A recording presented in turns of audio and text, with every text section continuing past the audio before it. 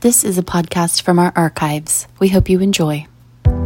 Thank you for tuning into Holistic Finance, where we promote financial balance and financial health. Our mission is to simplify your finances so you can focus on your practice and enjoy life. Now here are your hosts, Ryan Burklow and Alex Collins. Welcome back to Holistic Finance. I am your host, Ryan Burklow. With me, as always, is Alexander Collins. In the last episode, we had a conversation around what is the market, and oftentimes, as we discussed, people are really comparing their current portfolios to how the market's doing, and really they're comparing it to what the media is portraying as the market, which is really two indexes, if you will, the S&P 500 and the Dow Jones. Yeah, and the Dow Jones is 30 large industrial stocks here in the U.S., and the S&P 500 is some of the largest 500 stocks in the U.S. It's currently being dominated almost entirely by big tech. There's 5 companies that are just a little bit under a quarter of the entire index, which is both good and bad depending on how your portfolio is, and looking long term is a whole nother conversation. So make sure you take a listen to that episode before you chime into this one, is our opinion on that. Today's conversation, we want to talk about the market versus the economy. And really, what's the difference? So there's so many people that will, like, these are both somewhat nebulous concepts. We talked about the market last time. We're going to start out with a conversation around what is the economy, and how do we define it? How do we know it's going well? How do we know it's not going well? And so that's going to be kind of where we start the conversation, and then we're going to jump into, okay, now that we have what the economy is, now that we've defined what the market is, like what's the difference, and how does that help us with investing? Why do we do different things? What should we do differently? Those types of conversations. So we'll start the conversation off with kind of putting a statement out there, and then we'll talk about maybe proving that statement. And the statement is the stock market, and in this case, we're using those two indexes, if you're utilizing those, do not reflect how the economy is currently doing. Yeah, and sometimes it might, and sometimes it might not. It's just not 100% correlated. Yeah, that is a great way of putting it, Ryan. Talking about the correlation, or how much one goes up when the other goes up, how much one goes down when the other goes down. If they're perfectly correlated, every time the market goes up, the economy goes up. Every time the market goes down, the economy goes down, and vice versa. So let's take a step back and start defining what the economy is. The economy is really, like, we hear this term GDP thrown out all the time, right? Now, correct. Now, how many people actually understand what GDP actually is? A lot of people probably know that it's the gross domestic product, but really it's kind of this nebulous thing that folks have a hard time actually understanding. What GDP actually is, it's the sum total of everything that was done in a country or in a location, and then what the output from all of that work was. And that could be products. It is product related. So it's all of the things that were created inside of that location. And typically we think of GDP as a country type stat.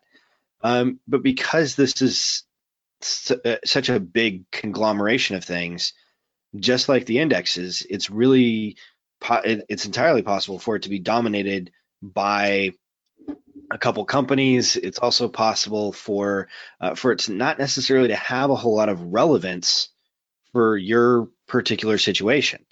And so there's a couple other things that we oftentimes look towards when we're discussing the economy.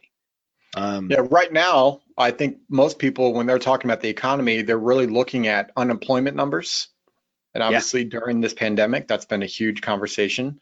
And then prior to this we were talking about, real wage growth. Yeah. Those are two pieces just recently that a lot of people have conversation about, and that's what they're really utilizing as quote unquote the economy. Yes. And like, don't get us wrong. These are not like, we're not holding these out there as like, this is what you should look at as the economy. The economy is still this nebulous thing. We have to look at it through multiple different lenses to really understand what's going on. Even each one of these different, things that we're talking about right now, unemployment numbers and real wage growth, they have components to them as well. In terms of unemployment, we've seen some of the largest and quickest, amount of filings for unemployment. Really, we haven't seen this level, since the Great Recession back in 2008, 2009. We briefly got there, but prior to that, it was really all the way back to the Great Depression in the 1930s that we saw, this level of unemployment. Yeah, and there are different effects on the economy, right? Like they lowered interest rates. It's practically nothing right now to help stimulate the economy.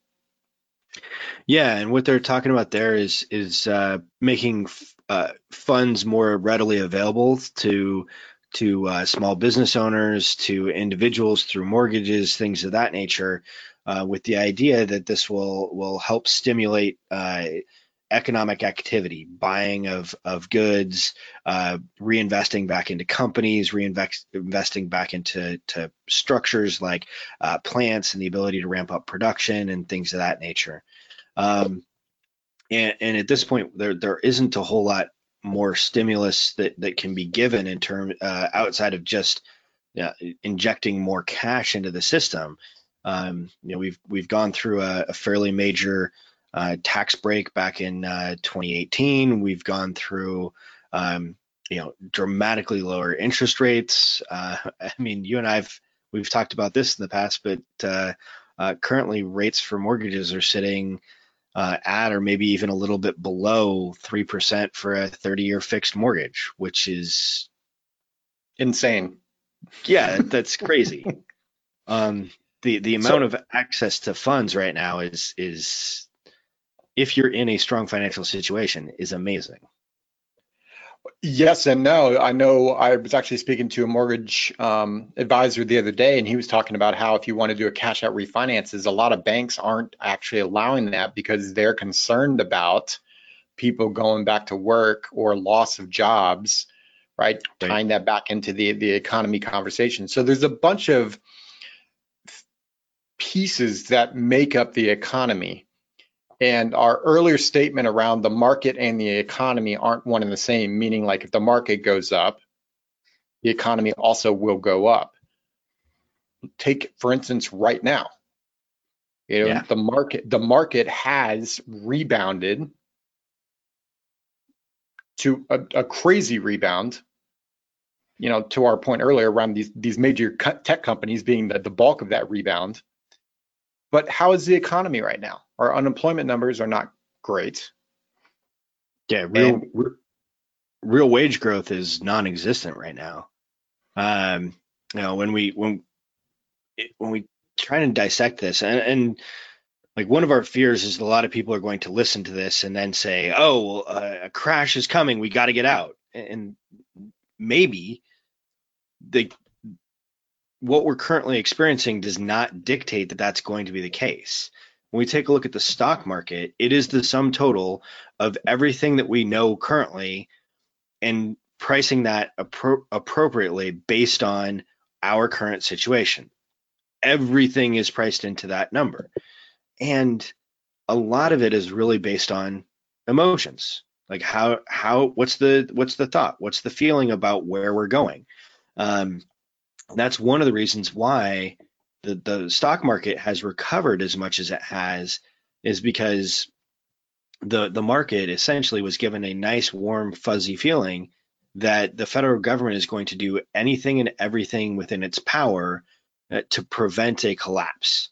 The stimulus bills that have been passed, whether it's the PPP or the economic development loans that are offered, or the CARES Act, all of these various different things that have either already been enacted or are working their way through Congress, really show corporate America and investors in corporate America that the federal government is standing behind corporate America in a huge way.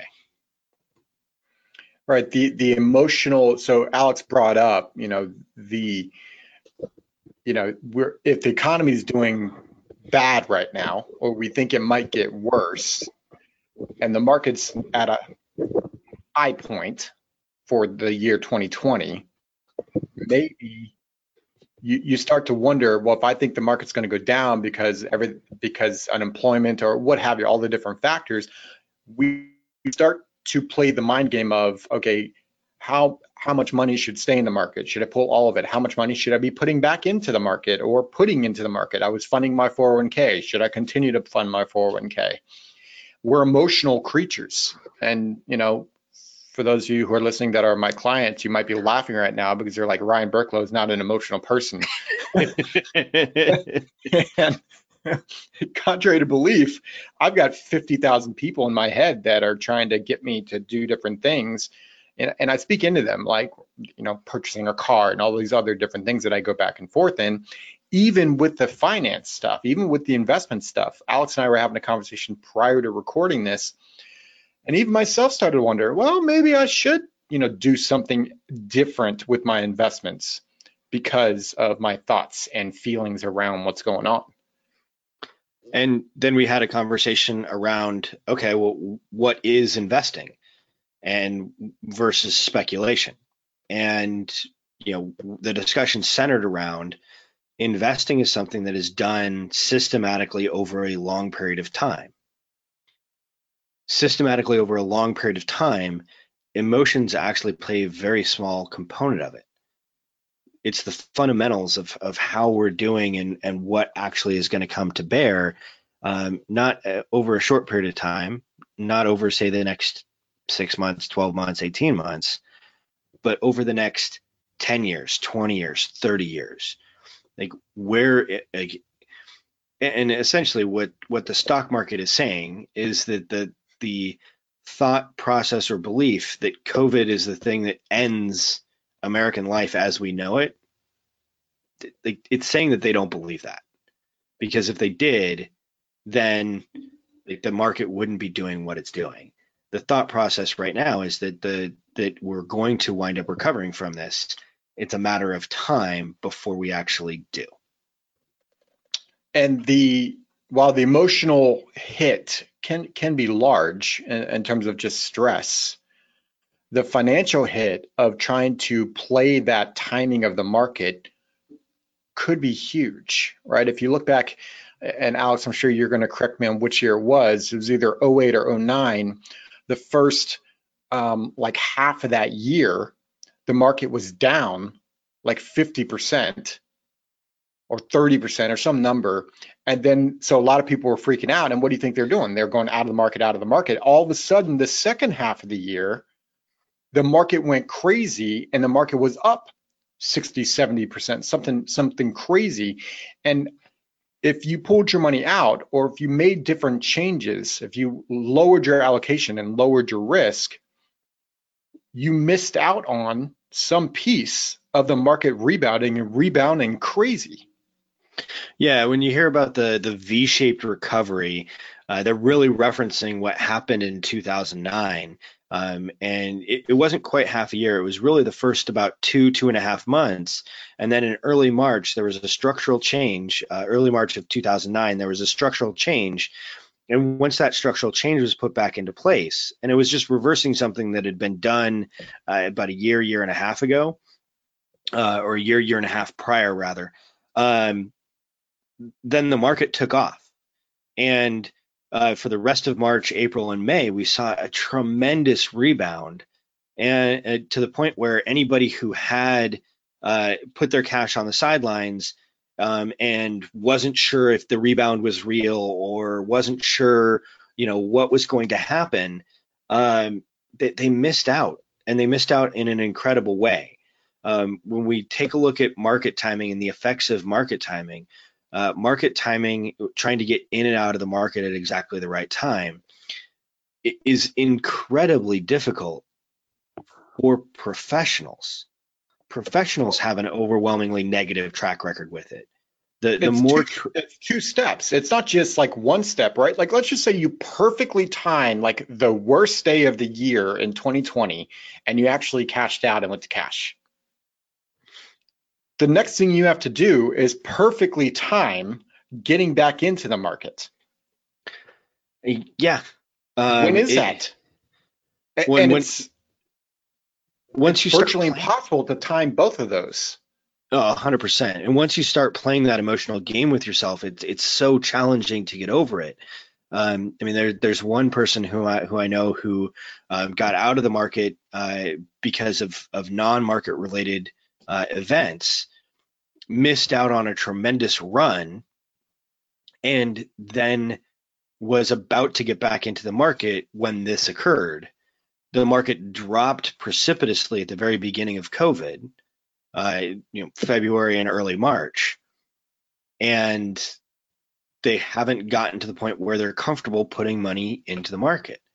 And so it's something where we cannot allow emotions to dictate our decisions, because we're going to make poor decisions if that occurs. That is one of the major reasons why folks should hire a professional to manage their investments for them, is to avoid that emotional component, and to make sure that we're looking at it from an objective standpoint of, okay, why are we doing what? And some people are probably thinking, okay, well, it's easy to do that when you're, a 30-year-old and you've got your entire career ahead of you. It's much harder to do it when you're a 60-year-old and you just saw your retirement nest egg collapse. Sure, 100%. I would argue that the 30-year-old and the 60-year-old should be dramatically differently invested. And so, really what it amounts to is making sure that you've got an appropriate allocation and an appropriate structure for what you're doing, so that we can, again, even the 60-year-old, let's think about that 60-year-old for a second.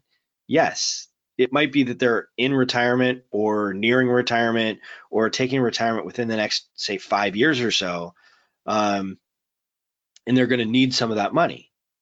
However, that 60-year-old also has a life expectancy that's going to take them to their mid-80s, if not 90s or beyond. And life expectancy is half of the population. So half the people are going to outlive that life expectancy. So we still have a long-term time horizon. Exactly. Even if you're 60, there's still a 20-year time horizon oftentimes, and we forget that time horizon. Yeah, and it's easy to forget. So, look, the point of today's conversation is talking about the market versus the economy and what really is the difference, and then B, so what's the takeaway? So, Ryan, Alex, I get that you're telling me that the market and economy do not go up and down in the same direction, one and the same. So what do I do? Well, the point that we're getting at here is try to limit that emotional game that you may be playing in your head. Talk to a professional, talk to someone that knows investments and do it and does it for a living. And then, when we're talking about investing, investing is the long-term piece. Speculation is short-term. Yeah, if you've got money that you need in a 6 months, 1 year, 2 years time period, it shouldn't be invested in the stock market. We can have some conversation around, okay, what type of risk are you willing to take? But for the most part, like, if you need that money inside of a year, there really shouldn't be any way that it's invested in the stock market. So this takes us to our favorite part of the podcast, and it's the question of the day. Many of you responded to a question of the day, so thank you for that. So Alex, what's our question of the day for today's episode? Question of the day is, what emotional games are you playing in regards to your finances? Whether that's cash flow, investments, retirement, what are the tricks that you're playing on yourself, and you're allowing what emotional issues are driving your decisions? We hope you receive value out of today's episode. If you have any questions, or if you have a topic that you would like for us to speak about on the podcast, make sure you head to holistic-finance.com, and at the bottom of that page, there's a way for you to engage with us there. If you're active on social media, you can find our Facebook page at Holistic Finance QFP. We tend to be active there. And as always, we hope that you have a good rest of your day and make it a great day. This podcast is for informational purposes only and is not to be construed as tax, legal, or investment advice. Although the information has been gathered from sources believed to be reliable, please note that individual situations can vary. Therefore, the information should be relied upon only when coordinated with individual professional advice. Guest speakers and their firms are not affiliated with or endorsed by Park Avenue Securities, Guardian, or Quantified Financial Partners, and opinions stated are their own. Guardian, its subsidiaries, agents, and employees do not provide tax, legal, or accounting advice. Consult your tax, legal, or accounting professional regarding your individual situation. All investments and investment strategies contain risk and may lose value. Ryan and Alex are registered representatives and financial advisors of Park Avenue Securities, LLC, OSJ 333 North Indian Hill Boulevard, Claremont, California 91711, 909-399-1100. Securities products and advisory services offered through Park Avenue Securities, Membra, FINRA, SIPC. Financial representatives of the Guardian Life Insurance Company of America, Guardian, New York, New York. Park Avenue Securities is a wholly owned subsidiary of Guardian. Quantified Financial Partners is not an affiliate or subsidiary